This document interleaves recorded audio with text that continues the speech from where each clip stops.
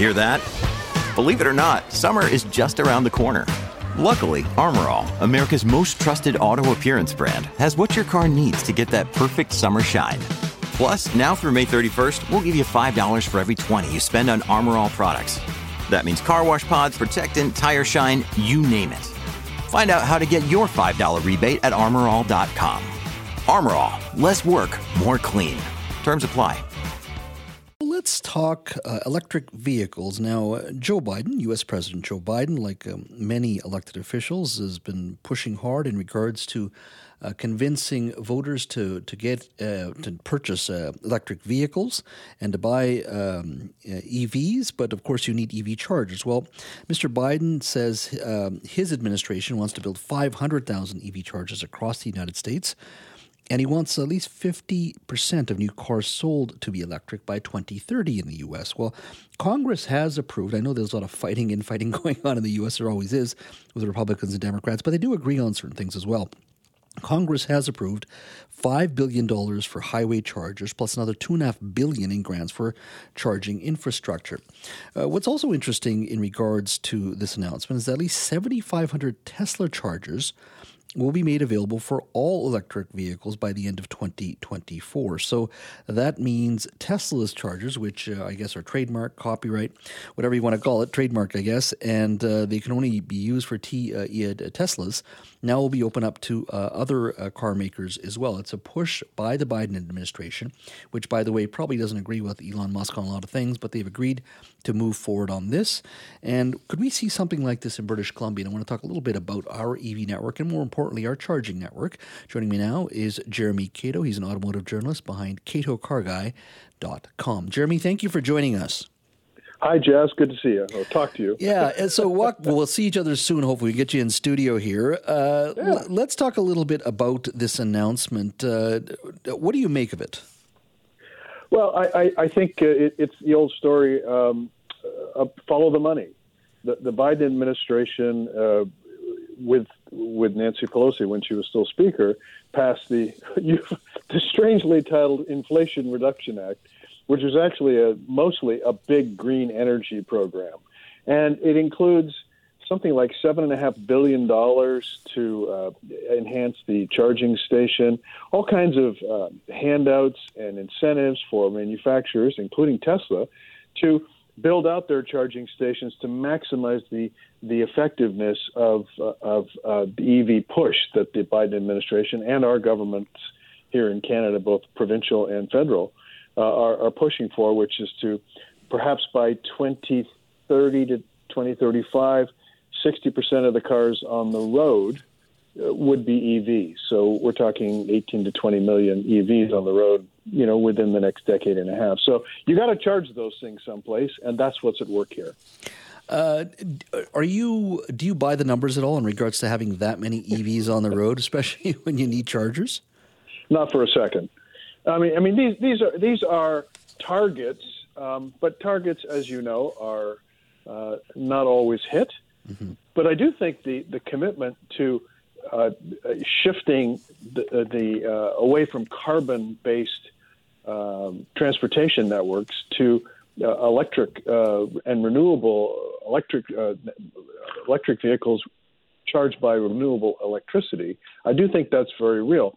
But there's huge barriers to getting charging stations up. I've read, to put that in some perspective, I've read that various experts are suggesting we need somewhere between 500,000 and 4 million charging docks in Canada to meet the targets that are set out by 2040. So I don't think anybody really knows how many charging stations we need, and that creates all kinds of challenges for people who are building them and thinking about buying an electric car. I think we have about 16,000 across the country, but that's just a number. Yeah. It doesn't mean anything, right? I mean, if you could be stuck somewhere and there's no charger or you've got to wait or whatever it may be, even if you have a lot, maybe heavy use there, and you may have to wait to get to a charger as well. Speak to me a little bit about what would you like to see change here in this country? The government's now encouraging people to get EV vehicles. There, I know on the provincial side and the federal side, there is an encouragement, tax incentives to build more chargers. But you also, in the past, have spoken to me about the challenges you've seen in your own condominium complex. At Evernorth Health Services, we believe costs shouldn't get in the way of life-changing care, and we're doing everything in our power to make it possible. Behavioral health solutions that also keep your projections at their best? It's possible.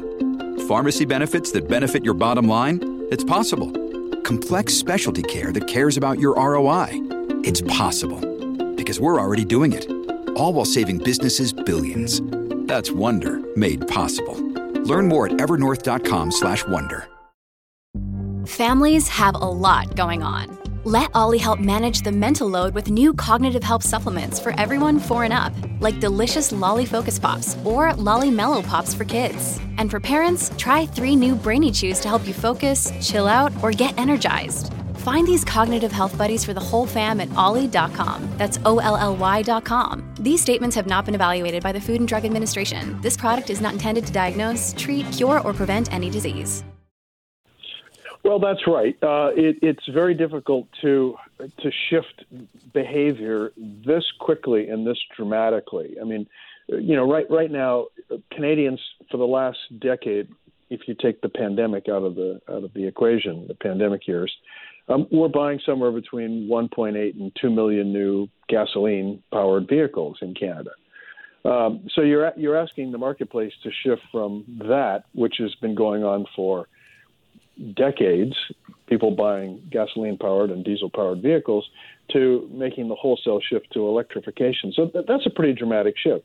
What seems to be missing in the equation isn't the will or the capabilities of automakers of all sorts, from Tesla to Ford Motor to Nissan, to create electric vehicles, but rolling out the infrastructure to support them. And there was a lot of ways that I've never seen properly explored, and every time I ask the question, I don't get a very good answer. So, for example, there's car dealerships all over this country, thousands of them.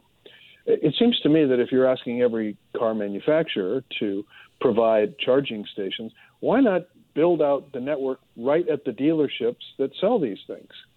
Why not? I mean, every small town across Canada has car dealers, and they're all dotted all along highway destinies. So I guess the big overriding answer that I would say is private industry has not been engaged effectively to support the charging network. This has been something that has been a haphazard, sloppily applied approach to creating a charging infrastructure network.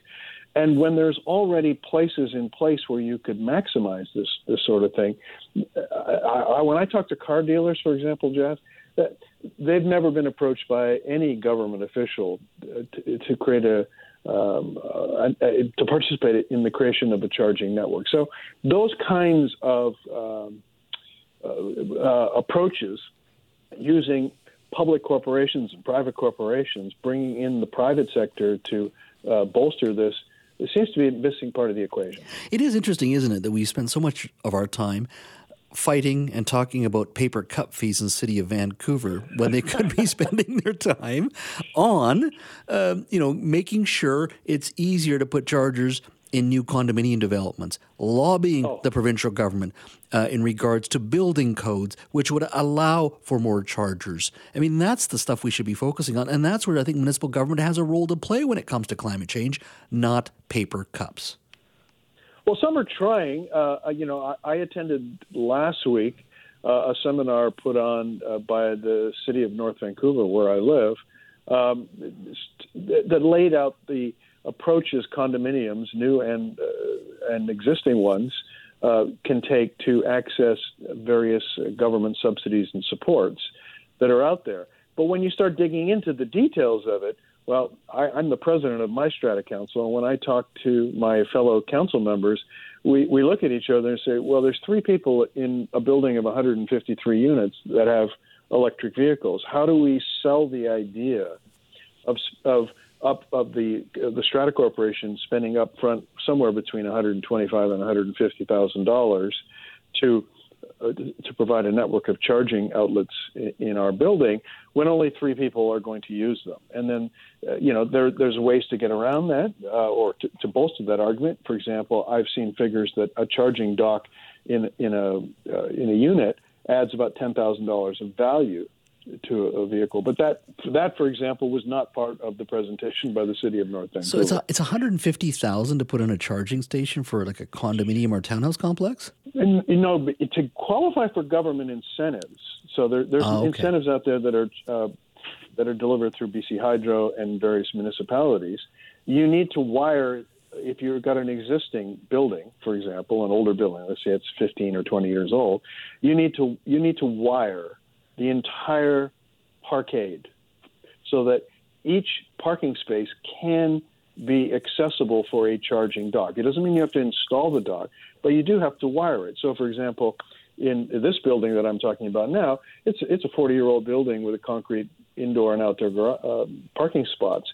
The only way we could retrofit that would be to put external conduit along the walls, and that presents other security issues then for us, right? So if we're going to wire this so we could put 220-volt docks in every parking space, then we have to think about putting security cameras up, because when you wire a building like that and you have external conduit, then it's a vandalization or a criminal issue that could come up. So, yes, we could spend $125,000 or $150,000 and probably get a big chunk of that back through various incentives. But then who's going to pay for the security cameras? Yeah, vandalism happens. This is the world we live in, and so. Those kinds of issues were not addressed in the presentation I went to. And so when I go around and ask people in our building, in this building, what do you think? They say, well, I don't even own a car. Why would I even, support this initiative? Because I take transit. And just a final question to you. So in new buildings, is there any requirement from the city or the province to pre-wire it for chargers? Yes. There is? Yes. New construction needs to be prepared. And I believe in this. This is a municipality thing, but for example, in the city of North Vancouver, I believe 10% of the parking spaces need to have charging docks, a level 2. So that's like the plug that you use for your dryer, your dryer or your washing machine, that sort of thing. So it'll take you about 8 hours to charge up an electric vehicle with one of those. A slow charge. Well, fingers crossed we can deal with this issue. But once again, a reminder of where our priorities should be. Jeremy, thanks for your time, my friend. My pleasure. We'll talk again.